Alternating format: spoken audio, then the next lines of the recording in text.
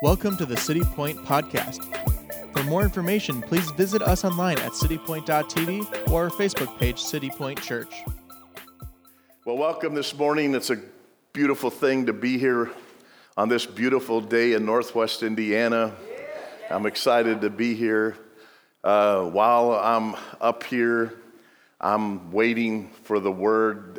Dan and Jen are in the hospital, hopefully having a baby.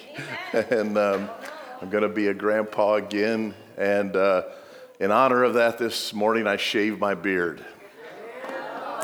I know y'all. Did y'all notice that? I know. Don't hurt my feelings. I'm pretty sensitive right now because I don't really like it. I've had that beard I was trying to think. It's been like 12 years, hasn't it? Yeah. So anyway, it can always grow back. But I thought, well, this will be good. I'll have a baby face. So I was deceived. Whatever. I don't know. Anyway, because let's just move on anyway. So I want to get into the Word. I just want to take this morning and spend a few moments with you, and I'm going to talk about Jesus is, and I want to talk about the door, because there's many different, there's a lot of things we could put in there. Jesus is the shepherd.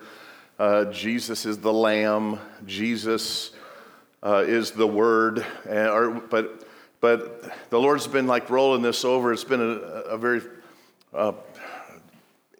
just intense time for me in the last couple of weeks, and so I've been meditating on some passages of Scripture, and it's just amazing how God these are common passages too. So if you have a Bible with you this morning, you can open it to John chapter 10 and put something in there, because we're going to be sharing this morning out of John 9 and John 10.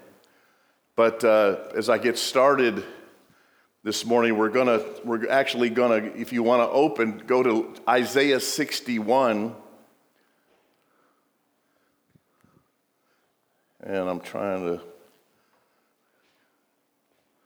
get this to move. What did I do wrong? There we go. So we're going to be talking about the door. The question that I have for you is, what if everything you've wanted and hoped for was right behind that door? This doesn't seem to be where. Go to the next one, please. So I'm gonna do a parallel thing here, because I put this on my computer, and I've just been looking at this and meditating on it, praying over it. It just goes along with everything that the Lord has been doing, and even here this morning, and the Spirit of God's flowing. And so, Lord, I just pray that you'll use this. Lord, help me to say what you want me to say, no more, no less. In Jesus' name, help me. So Isaiah 61:1, this is a very familiar passage. It says, "The Spirit of the Lord God is upon me, because the Lord has anointed me to preach good tidings to the poor. He has sent me to heal the brokenhearted, to proclaim liberty to the captives, and the opening of the prison to those who are bound." Isaiah 61:1, very familiar passage. If you've been around church very often, you've heard this taught, you've read this passage. I love the passage. I love the book of Isaiah. Isaiah is like the messianic prophet. There are more prophecies about Jesus and Jesus' life and ministry in the book of Isaiah than any other Old Testament book. And so we get the idea of this, because we know when Jesus came to the earth, was born and grew up in the house of Mary and Joseph.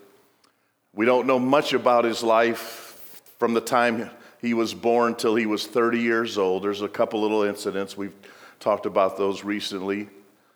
And then when he encounters John the Baptist, he's about 30 years old, and he's still living at home. He's still with his family. And so he goes out, though, and he submits to John the Baptist to be baptized in water. You know this story. And this is on the heels of, him going out into the wilderness. Luke chapter 4 talks about, I'm just trying to move along quickly here because any of these and all of this has great teaching material. But he goes out into the wilderness where he fasts for 40 days, 40 nights. The enemy tempts him for 40 days and 40 nights. He overcomes the enemy. The Bible says he returned in the power of the Spirit. It's in the beginning it says he went out led by the Spirit. How many of you know it's important that we be led by the Spirit? If you're not led by the Spirit, you'll end in the flesh, and the flesh will lead you to corruption. But when you're led by the Spirit always gives life. The Spirit always leads to life. But not only was he led by the Spirit, because that's a challenge in and of itself to be led by the Spirit. Many of you know the battle. There's a battle going on today, whether we're going to walk in the Spirit or walk in the flesh. Read it in the book of Galatians. There's lots of good stuff there too about the battle that's waging between the flesh and the Spirit. The Bible says, walk in the Spirit and you'll not fulfill the lust of the flesh. Amen? And so there's this battle goes on, and Jesus surrenders to and completely overcomes every temptation of Satan, which sets him apart from us because none of us can claim that. None of us can say that we have conquered every temptation. A lot of temptations just lay us at his feet. And so Jesus, though, overcomes. And then it says Jesus returned in the power of the Spirit. So he went out led by the Spirit. He returned in the power of the Spirit, because that's how you get the power of the anointing of God, is you have to conquer temptation. You don't get this anointing, this power to overcome in a prayer line. You get it by conquering temptation. Blessed is the man that endureth temptation, for he shall receive the crown of life.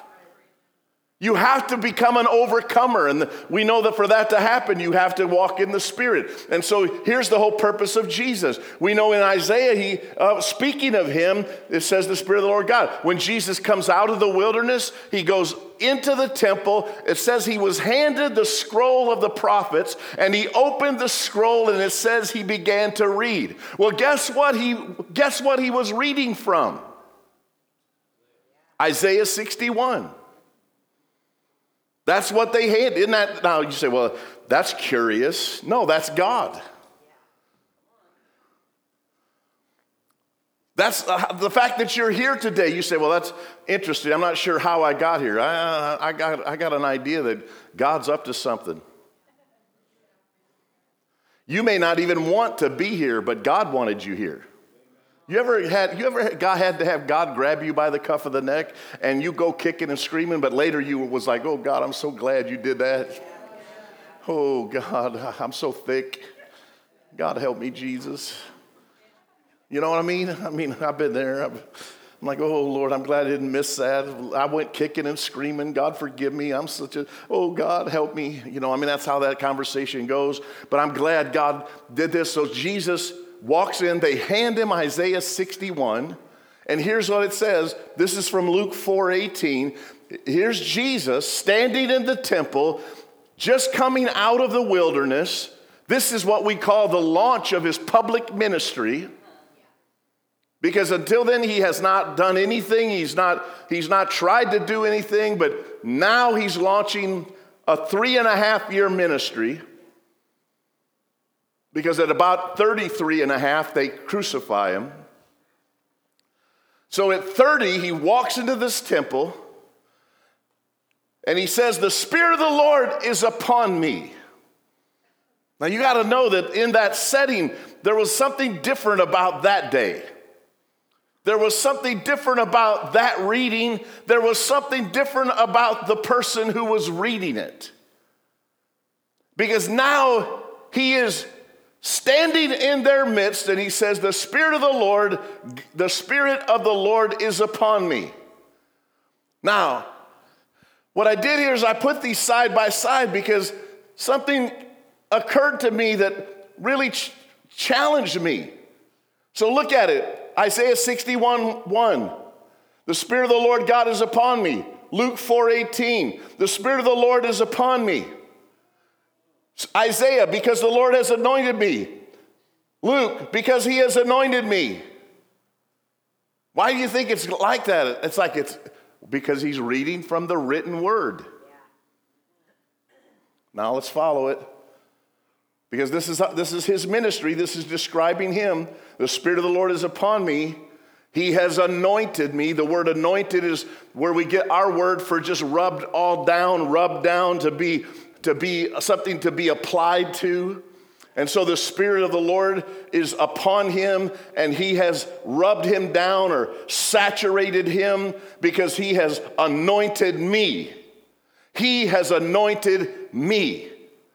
When we see that the Lord has anointed me. So you see, Jesus understands. He gets the idea that I have this anointing. Then it says to preach good tidings to the poor. It says here to preach the gospel to the poor. So now remember, Isaiah was written in Hebrew. Luke was written in Aramaic. So the only difference here is that the difference is the good tidings. They translated gospel, but it's the exact same thing, isn't it? What is good tidings? It's the gospel. So if your gospel isn't good and it has tidings of great joy, it's probably not the gospel. If your gospel puts you into bondage, then it's probably not the gospel. Are you with me this morning?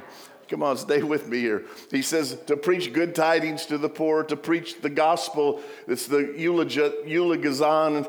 Is the Greek word, and it simply means that it's actually the message of grace is the gospel.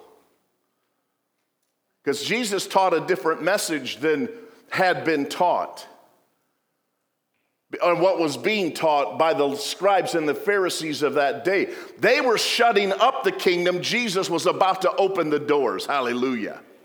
They were closing people out. Jesus was bringing people in. They were making walls that people couldn't hurdle. Jesus was kicking them down and saying, "Come unto me, all ye that labor and are heavy laden, I will give you rest." Man, his message was good.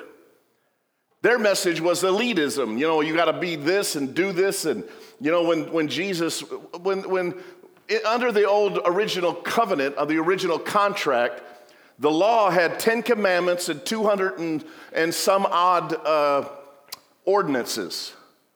You get it? There was hundreds of ordinances, 200 and I think it was 212 ordinances, 10 commandments, and everything was hinged around how you related to those laws and those ordinances. Jesus came to fulfill all the law because by the time Jesus showed up, the scribes and Pharisees had morphed the Jewish religion with traditions and everything, and now it had 10 commandments and 600 and something commandments. This is what Jesus meant when he said, be careful because in your religiosity, you are straining gnats. You know why they strain gnats, right? Listen, this is how religious they were. In their drink, which we know they drank the fruit of the vine, so let's just call it what it was. It was some form of wine. I'm not promoting wine drinking. I'm just telling you that's the culture that they came from. Come on, people. Jesus' first miracle was turning water into...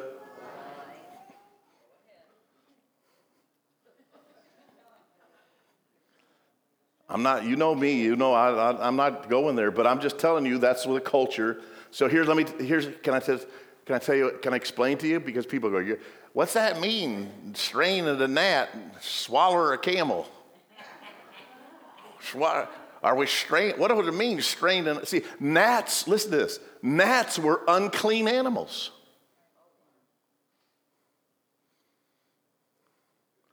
Well, who wants to eat them anyway? I don't know. If you're hungry, anything's good, I guess. But here's how religious they were. They were so religious that they did not want to violate any matter of the law, so they would take a sieve and they would strain gnats. You know, if you've lived in an arid climate, you ever looked in your drink one day and found something in it that you didn't like? Or you went, I didn't know Coke was lumpy. Oh, my Lord. I've drunk flies. Listen, I've been overseas. I've been on the mission field. And let me give you a piece of advice. When you go outside this country, the best thing to do is just don't look. Just grin it and drink it. Eat it. Whatever they set before you, and thank God for it. And then when listen, I was with Lonnie Jarvis one day, and Lonnie ate these roasted things, and he ate it, and he goes, wow, that's really good. And I go, what is that, to the people who were serving it? And they said, it's roasted caterpillar. And I thought, like, you ever seen those big, they were like those tomato caterpillars. And when you squish them, oh. Here, Pastor Mike, you want one? Oh, no, I think I'm fasting today because I got to preach tonight. And I know God's calling me to it. That's kind of the stuff that you do just to get out, because I didn't want to say that. I can't eat that. And I didn't want Lonnie to one-up me. And Lonnie's going, he's just eating them like potato chips. And I go, please stop. And so they strained at gnats because they wouldn't eat anything that was unclean, because their religion wouldn't let them violate these little things. But then when it came to extending mercy to a person who was broken and fallen in the ditch and had stumbled and fallen down, they couldn't extend mercy. That's what Jesus meant when he said you strain at gnats, but then you swallow a camel, because you're a hypocrite. Because if you knew anything about the law, the ultimate law is to love God with all of your heart, your soul, your mind, and your strength, and then to love your fellow man like you love yourself. And if you can't fulfill that, then don't get religious on me and tell me how holy you are because you don't drink gnats. Because if you drink gnats and you boast on it, I guarantee you you're swallowing camels somewhere.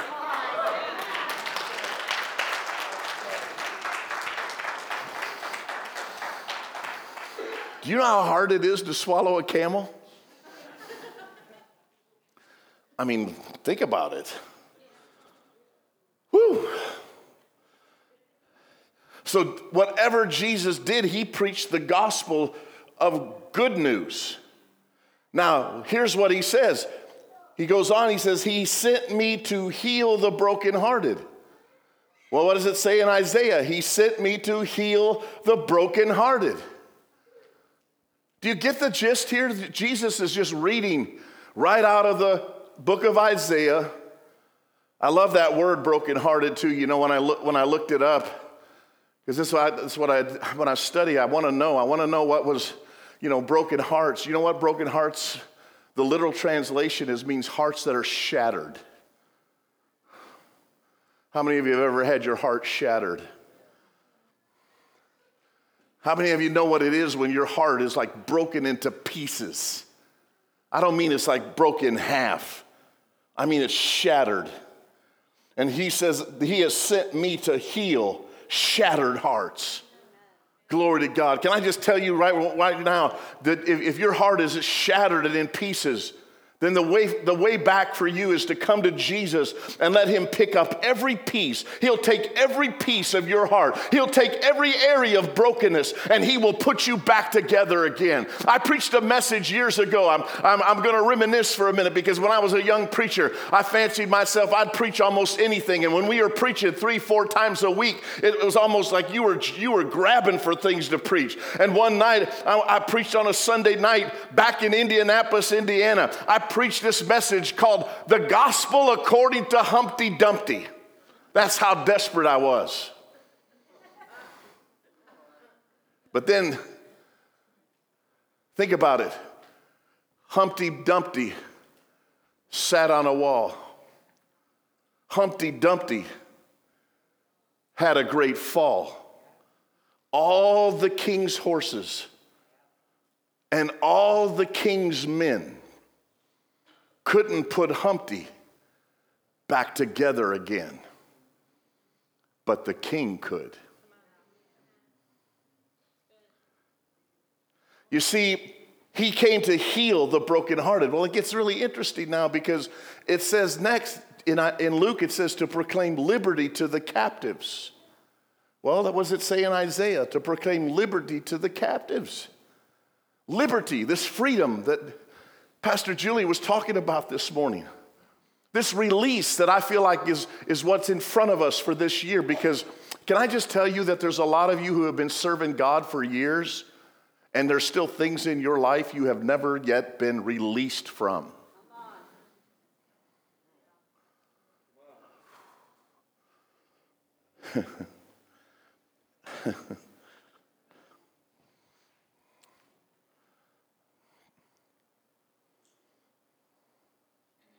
Jesus said, I came to proclaim what? Liberty, freedom, release to those who have been held captive.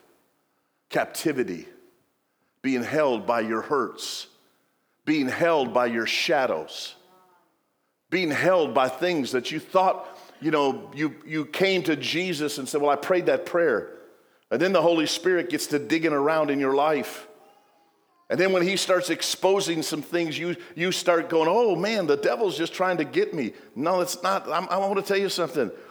Many times what we attribute to the devil is God trying to uncover hidden things that are only going to face you one day, sooner or later. And the best thing for you is to get it out, deal with it, get set free from it, so that when it shows up, you're able to speak to it and say, one time I was bound to you. One time I had no control over you. One time I had no ability to say no to you. But now because I have been set free, he who the Son sets free is free indeed. Get out of here. I am not going to fall to you. I am not going to surrender to you. And I am certainly not going to serve you. I am free. And when you start walking in that full freedom, let me tell you something. The devil has to flee, because that's how you get to the place of complete freedom. It's not in how well that you fight Satan. It's how you submit to God. The Bible says, submit yourselves therefore unto God. Resist the devil, and he will flee from you. Listen to me. There is no freedom from the devil until you submit to God. And you can yell at the devil all you want, but until you submit to God, you will never know freedom. And so now, this is where this got me. So it says, and the opening of the prison to those who are bound in Isaiah 61:1. So he's talking about the full and the complete and what the ministry of Jesus is going to look like. So he says it's going to preach good tidings to poor people. The poor people represent somebody who's in lack, not just financially. You're just poor. You're without. You're outside of provision. You can be rich in the earth's riches and still be poor in your heart. So Jesus came to preach the gospel. He came to heal shattered hearts. He came to proclaim liberty to the captives. Now look at what Luke says here. And the recovery of sight to the blind. And I've been staring at this for days. I'm like, wait a minute. What just happened here? We went from Jesus, just everything was like lining up here. Everything was, did Jesus just add something to the word? Because we know that you're not supposed to add anything to it. You're not supposed to take anything from it. But what I realized is I meditated and meditated, like, God, what are you doing? What are you saying here? Why all of a sudden did Jesus take this and take it a specific area? The opening of prison. See, a lot of you sitting here right today, you can't relate to prison in the sense that, I've been around prison ministry for almost all of my life. I started as a assistant chaplain at Lake County Jail in 1986. I've actually done the date, because I always say, well, I've been doing this for like 30 years. Well, actually, it's been over 30 years. And I've always had this desire to help people get free. And the problem is, I've always had a hard time with church people getting them to realize just how much they are in prison. And when I go to Lake County Jail, and then I went and was part of the team that we first launched Kimbrough when it was the sheriffs, and they just opened it up and took over that abandoned, I think a TB hospital originally, what it was used for. And they put some men over there, and we would go in the upstairs room with all the windows, and we would have three services a weekend. And then we'd have 5 across the street at the actual jail that was overcrowded, and at that time, till they built the new one. And then I went from there to Westville. And then I had my badge at Indiana State Prison in Michigan City for a while. And it just seemed there I had a hard time getting any traction there, because, here's the thing. When you walk into these environments, it's not always, you're not always welcome, because the message of liberty runs at odds even among the administrative side of it. Because when you start preaching freedom, the enemy gets all stirred up. Think about it. Once you start going after Satan and say, Satan, you're not going to have my family. Satan, you are not going to have my life. You're not going to have my ministry. You are not going to have my church. Satan, you are not going to have my city. Isn't it interesting how the devil just rears his head and says, oh, yeah? Oh, yeah? And so, once you declare war on him, get ready, because you're going to have to engage and walk this out. I think we're involved in some spiritual warfare here that many of us don't even understand how deeply and how powerfully we are moving into realms that we don't even understand what is shaking and what is, and you had better get ready, because once you step into this, God's desire, now look, Isaiah says God's desire is the opening of the prison. Open up the prison. Let's go back to where I started. I said Jesus is the door. Because for most of us, until you find Jesus, you can't find your way out. That's right. That's right. That's good. And the reason you can't find your way out is because you can't see. In fact, you can't even see the bondage that you're in. Well, I'm not. I had a guy tell me one time, he stood on the other side, and I came in, I was just sharing the gospel. He challenged me, he got right up in my face, and he said, you're here preaching a white Jesus from a white man's Bible, and all you're doing is bringing people into your false religion. I said, sir, I'm not here to bring anybody to any religion. And the Jesus I'm preaching is not white. He was not white. The Bible's not a white man's book. The Bible was written by a bunch of Middle Eastern Jews, all kinds of different people. The Bible was written in 66 books by many different authors over many different years. But the one message that I've found throughout the entire Bible and for my entire life is that I was blind, I was bound, but I found Jesus, and Jesus opened my prison doors. And so now look at this. He says the opening of the prison. So in order to get out of prison, you have to first find come on, you got to find because until you find the door, there's no way out. You will stay bound. You will stay in your bondage until you find the door. Now, when Jesus quotes this in Luke chapter 4, he is literally translating, and when the translators took it, the word the recovery of sight literally means the opening of the eyes.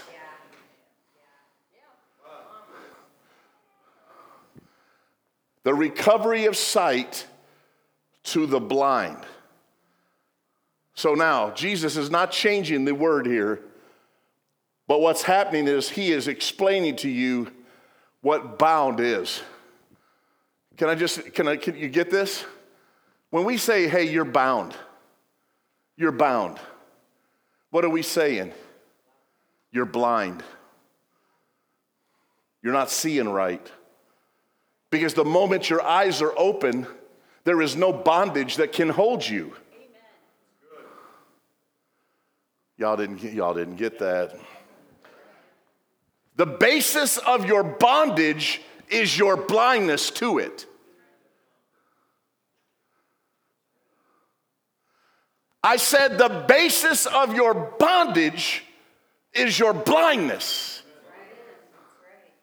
And Jesus doesn't have to fight with the devil when he comes up into your life to open the prison doors. Jesus, listen to me, oh hallelujah. Jesus fought with the devil 2,000 years ago when he faced him on Calvary and he willingly laid down his life. He descended down into hell, and then he faced hell, and he took the keys of death, hell, and the grave, and I said, oh grave, where is thy victory? Oh death, where is thy sting? The devil came out of the tomb, he came out of the grave victorious, having defeated Satan once and for all, and all you need to do is get free, is to let Jesus open your eyes to the reality of who he is and what he did for you. And when he opens your eyes, you are free. And if you are not free, you need your eyes open. Because you're like a blind man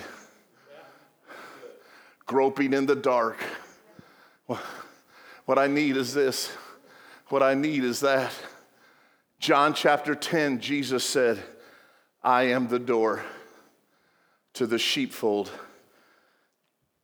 He that cometh up some other way is a thief and a robber. Who's he talking about?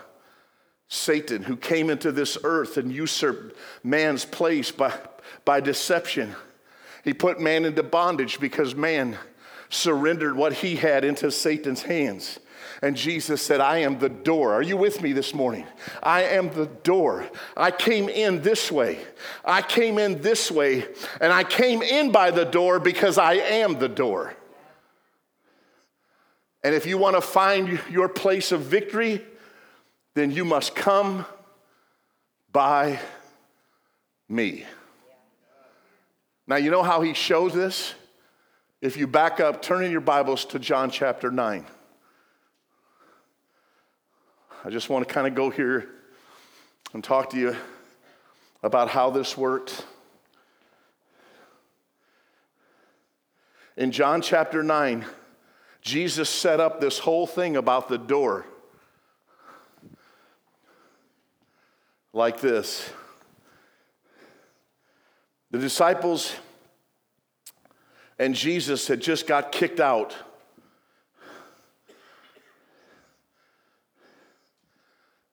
in John chapter 8, they got ran out of town because Jesus was doing ministry. He was talking about freedom. Man, whenever you start talking about freedom, it's stirred up. You know, in John 8, that's where the scribes and Pharisees said, you say freedom and we've never been in bondage to any man. Jesus said, you got to be kidding me.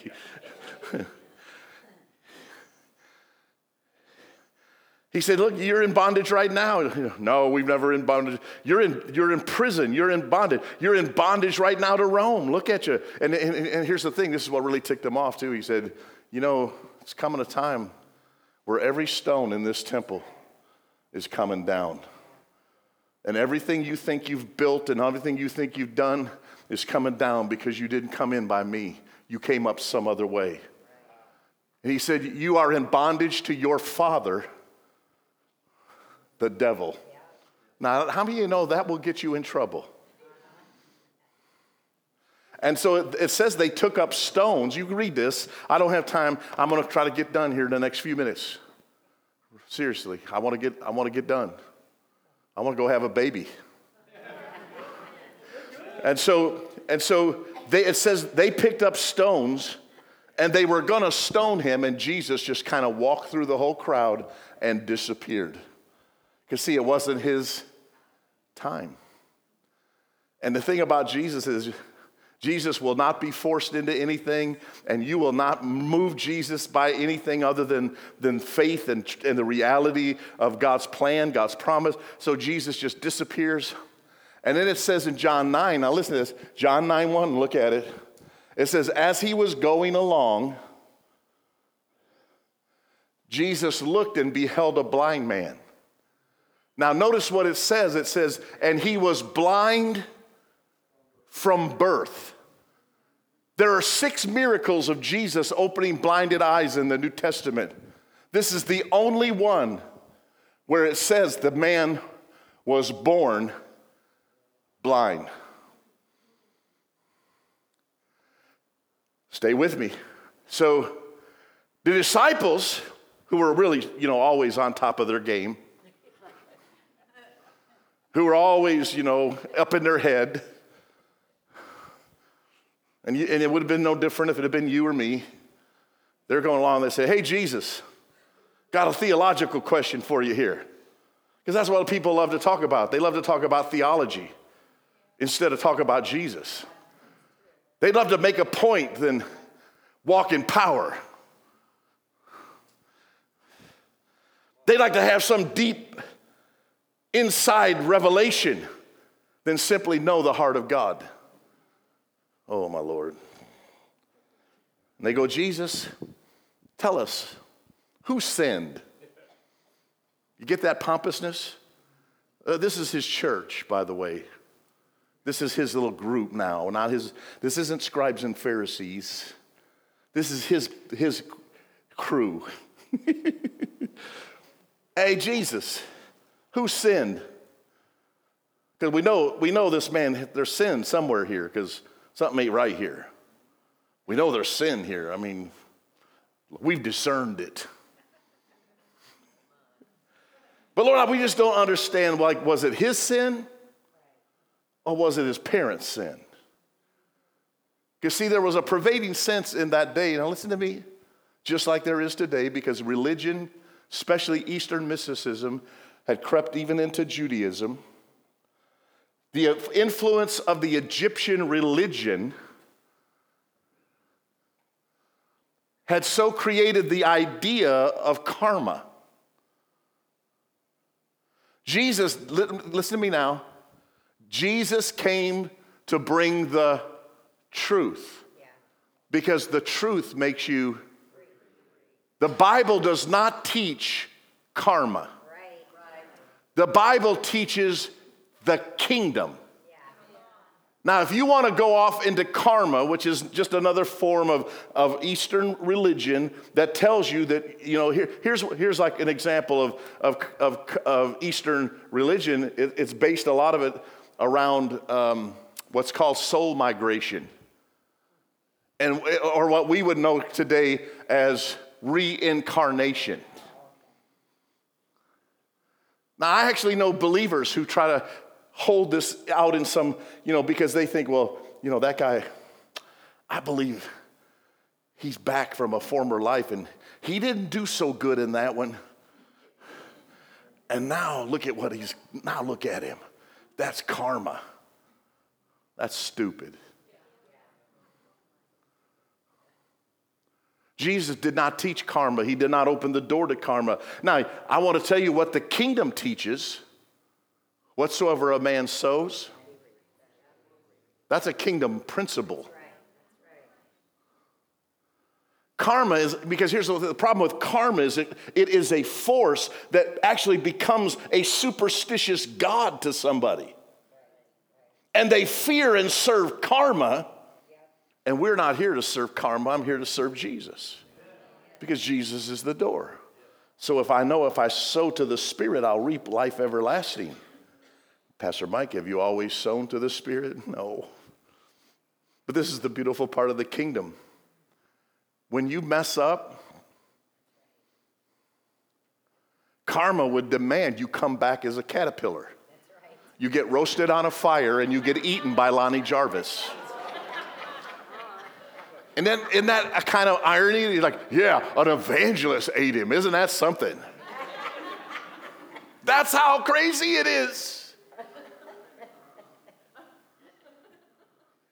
But what the gospel teaches you is that, hey, if you've sown and you have went off and you have failed and you have faltered and you have blown it, and you have sown to the wind, mercy triumphs over justice. Turn to the Lord. And if you turn to the Lord, see if he won't leave behind him a blessing. Because God's heart isn't to bring karma down on you like a hammer. It's to bring good news of the grace of God to you in your brokenness and your emptiness. That's the gospel. And yet we get all these weird things going, these weird ideas, and we don't even know where they sprang from. But I'm telling you right now, they thought, we're in John 9. Hey, Jesus, who was it? Was it him? Oh, let me ask you this question.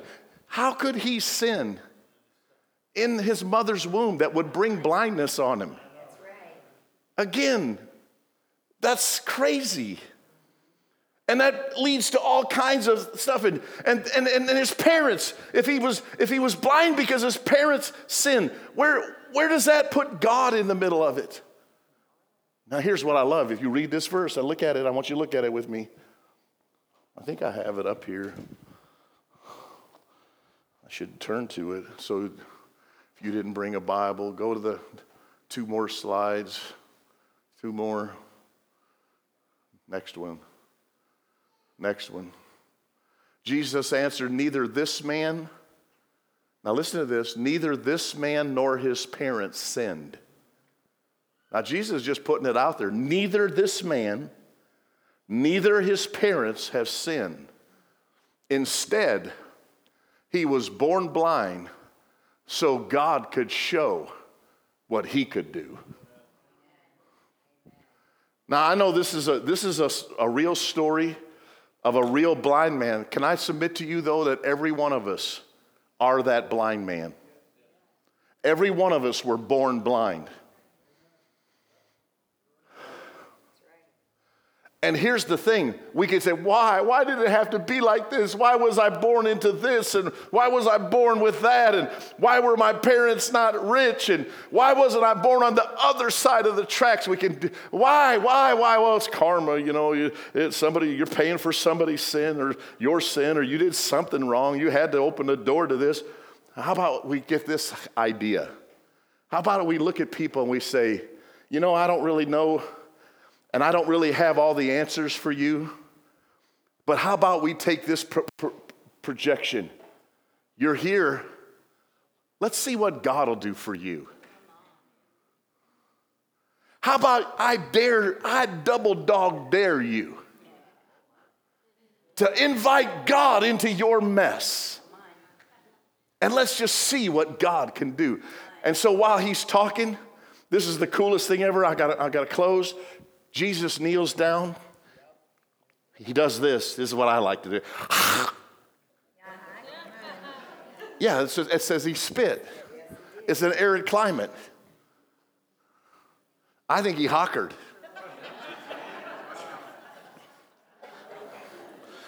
And it says he made some clay of the spittle. And it says he anointed his eyes. This blind man does not even know what's happening. He does not even know who Jesus is. He does not even know who he's in the presence of. And besides that, he wouldn't know anyway because he was blind. And it says Jesus anointed him. And then you know what Jesus said? Go wash in the pool of Siloam. Which it says in the Bible is what? There's all kinds of pools in the city. They were ceremonial pools. There were washings. There was water for your animals. There was all kinds of pools in the city. He sends him to a specific pool called Siloam, which in the language means sent. So it says this, I'm sending you to Siloam. Get this. So here's how I like to say this. I'm sending you to send you.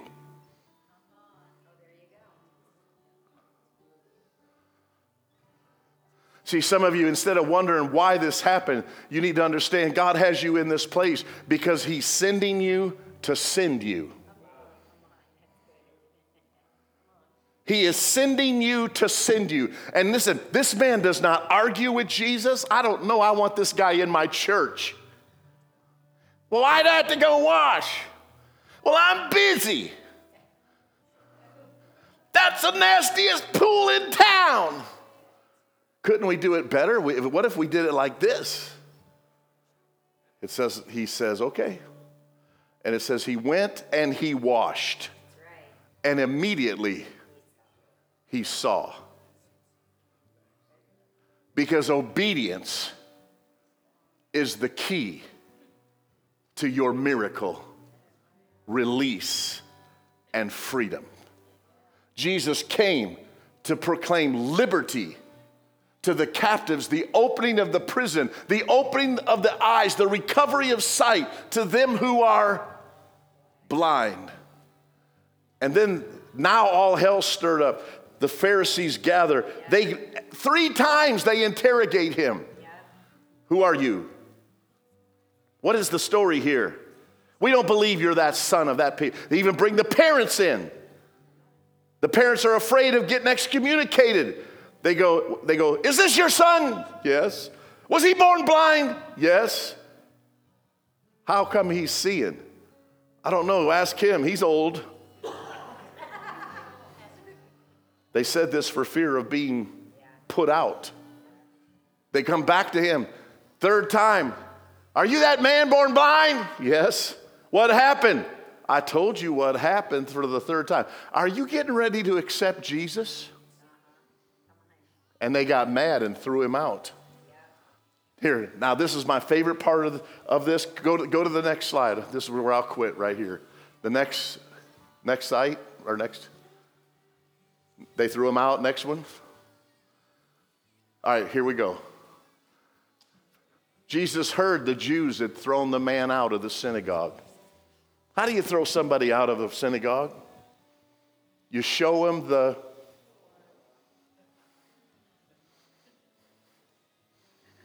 Jews showed him the door.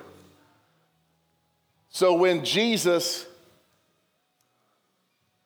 found the man, see, the truth is, you and I don't find Jesus. He came and found us. And when you've been shown the door by everybody else, get ready, because Jesus is coming your way, because he is the door. And some of you, the spirit of rejection, the spirit of blindness, the spirit of,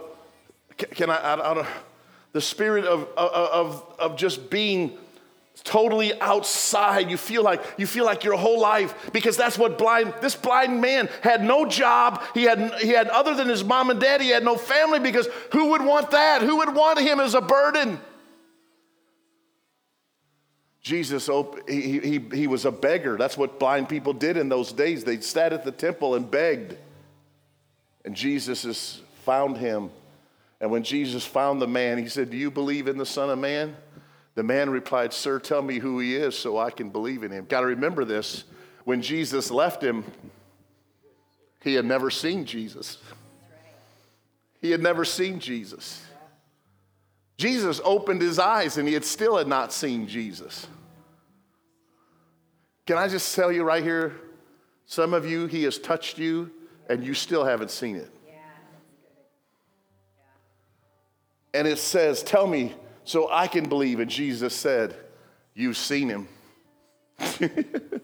You've seen him because he's talking to you right now. Meet the door. They showed you the door. I am the door. And the Bible says he believed, and his complete life was completely transformed. I need you to bow your heads with me. Wow. This is the captivity, this blindness, this perpetual blindness that some of you have been plagued with for a long time because you've been born blind. But today Jesus says, "I'm going to show you something. I'm going to open your eyes to this reality, and the truth is going to set you free." Jesus didn't create you to blind you. He created you to walk in the door and to go free. So while every head bowed, and I'm going to ask the prayer team, the leaders, the ministry team to come front and center. I feel like today, so I had this epiphany as I just meditated. And the reason I chose that picture, I labored and labored and labored. Could you go back to that? Could you go back to the slides and put the first picture, the first slide up with? I chose that slide for a reason. I found lots of doors. But all those doors were closed. And I think some of you have found lots of doors in your life. And you've tried to bust into some doors. You've tried to break down some doors. But I'm here to tell you, Jesus says, "Come unto me, I'm the door. And I have set before you an open door, and no man can shut it." I want everyone to stand with me. It's a real simple time of altar invitation. You say, "Pastor Mike, do we always need an altar invitation?" I don't know. I'm not an expert in that. All I know is there's always a response required when God delivers revelation, truth. If you want that, it's like God drives the nail and then he wants to clench it. You know what clenching a nail to carpenters, you know what it is when you clench a nail. You turn it over. You turn that board over, the two boards that you've joined together, and you clench the nail by bending that nail where it won't pull out. So with your heads bowed, and I'm praying, Father, right now. I'm praying, Father, right now. I'm praying, Father, right now, that the bondages and shackles go off people right now. Not next week, not next month, not this next year. I pray right now shackles begin to fall at our feet, because the basis of that shackle is blindness. And right now, God, I pray for open eyes. Jesus, that they will find the door. They will not have to grope in darkness. That you came here this morning to open access into your promises and into your kingdom work. And so, Father God, I ask you right now that you speak to hearts in Jesus' name. If you have an area of your life that you know you need revelation, you need open eyes, you need freedom, if there's any area of bondage in your heart and in your life, I'm going to invite you to come forward this morning. I'm going to invite you to come and submit to prayer, submit to agreement in prayer. God will open your eyes today and He will set you free. He will open and He will fulfill His ministry, His life, His calling as the door to you, that you come in and you find freedom. You find your captivity set free in your life. Come right now. Come on, right now, all across this auditorium. Right now, if there's any area, do not mess with any. There's no small area here. There's no little area that you can compromise or you can hide or you can cover. Open your heart today and come forward and let us minister to you in grace, in forgiveness, in mercy. Whew. Hallelujah. Thank you for listening to the City Point Podcast. For more information, please visit us online at citypoint.tv or our Facebook page, City Point Church.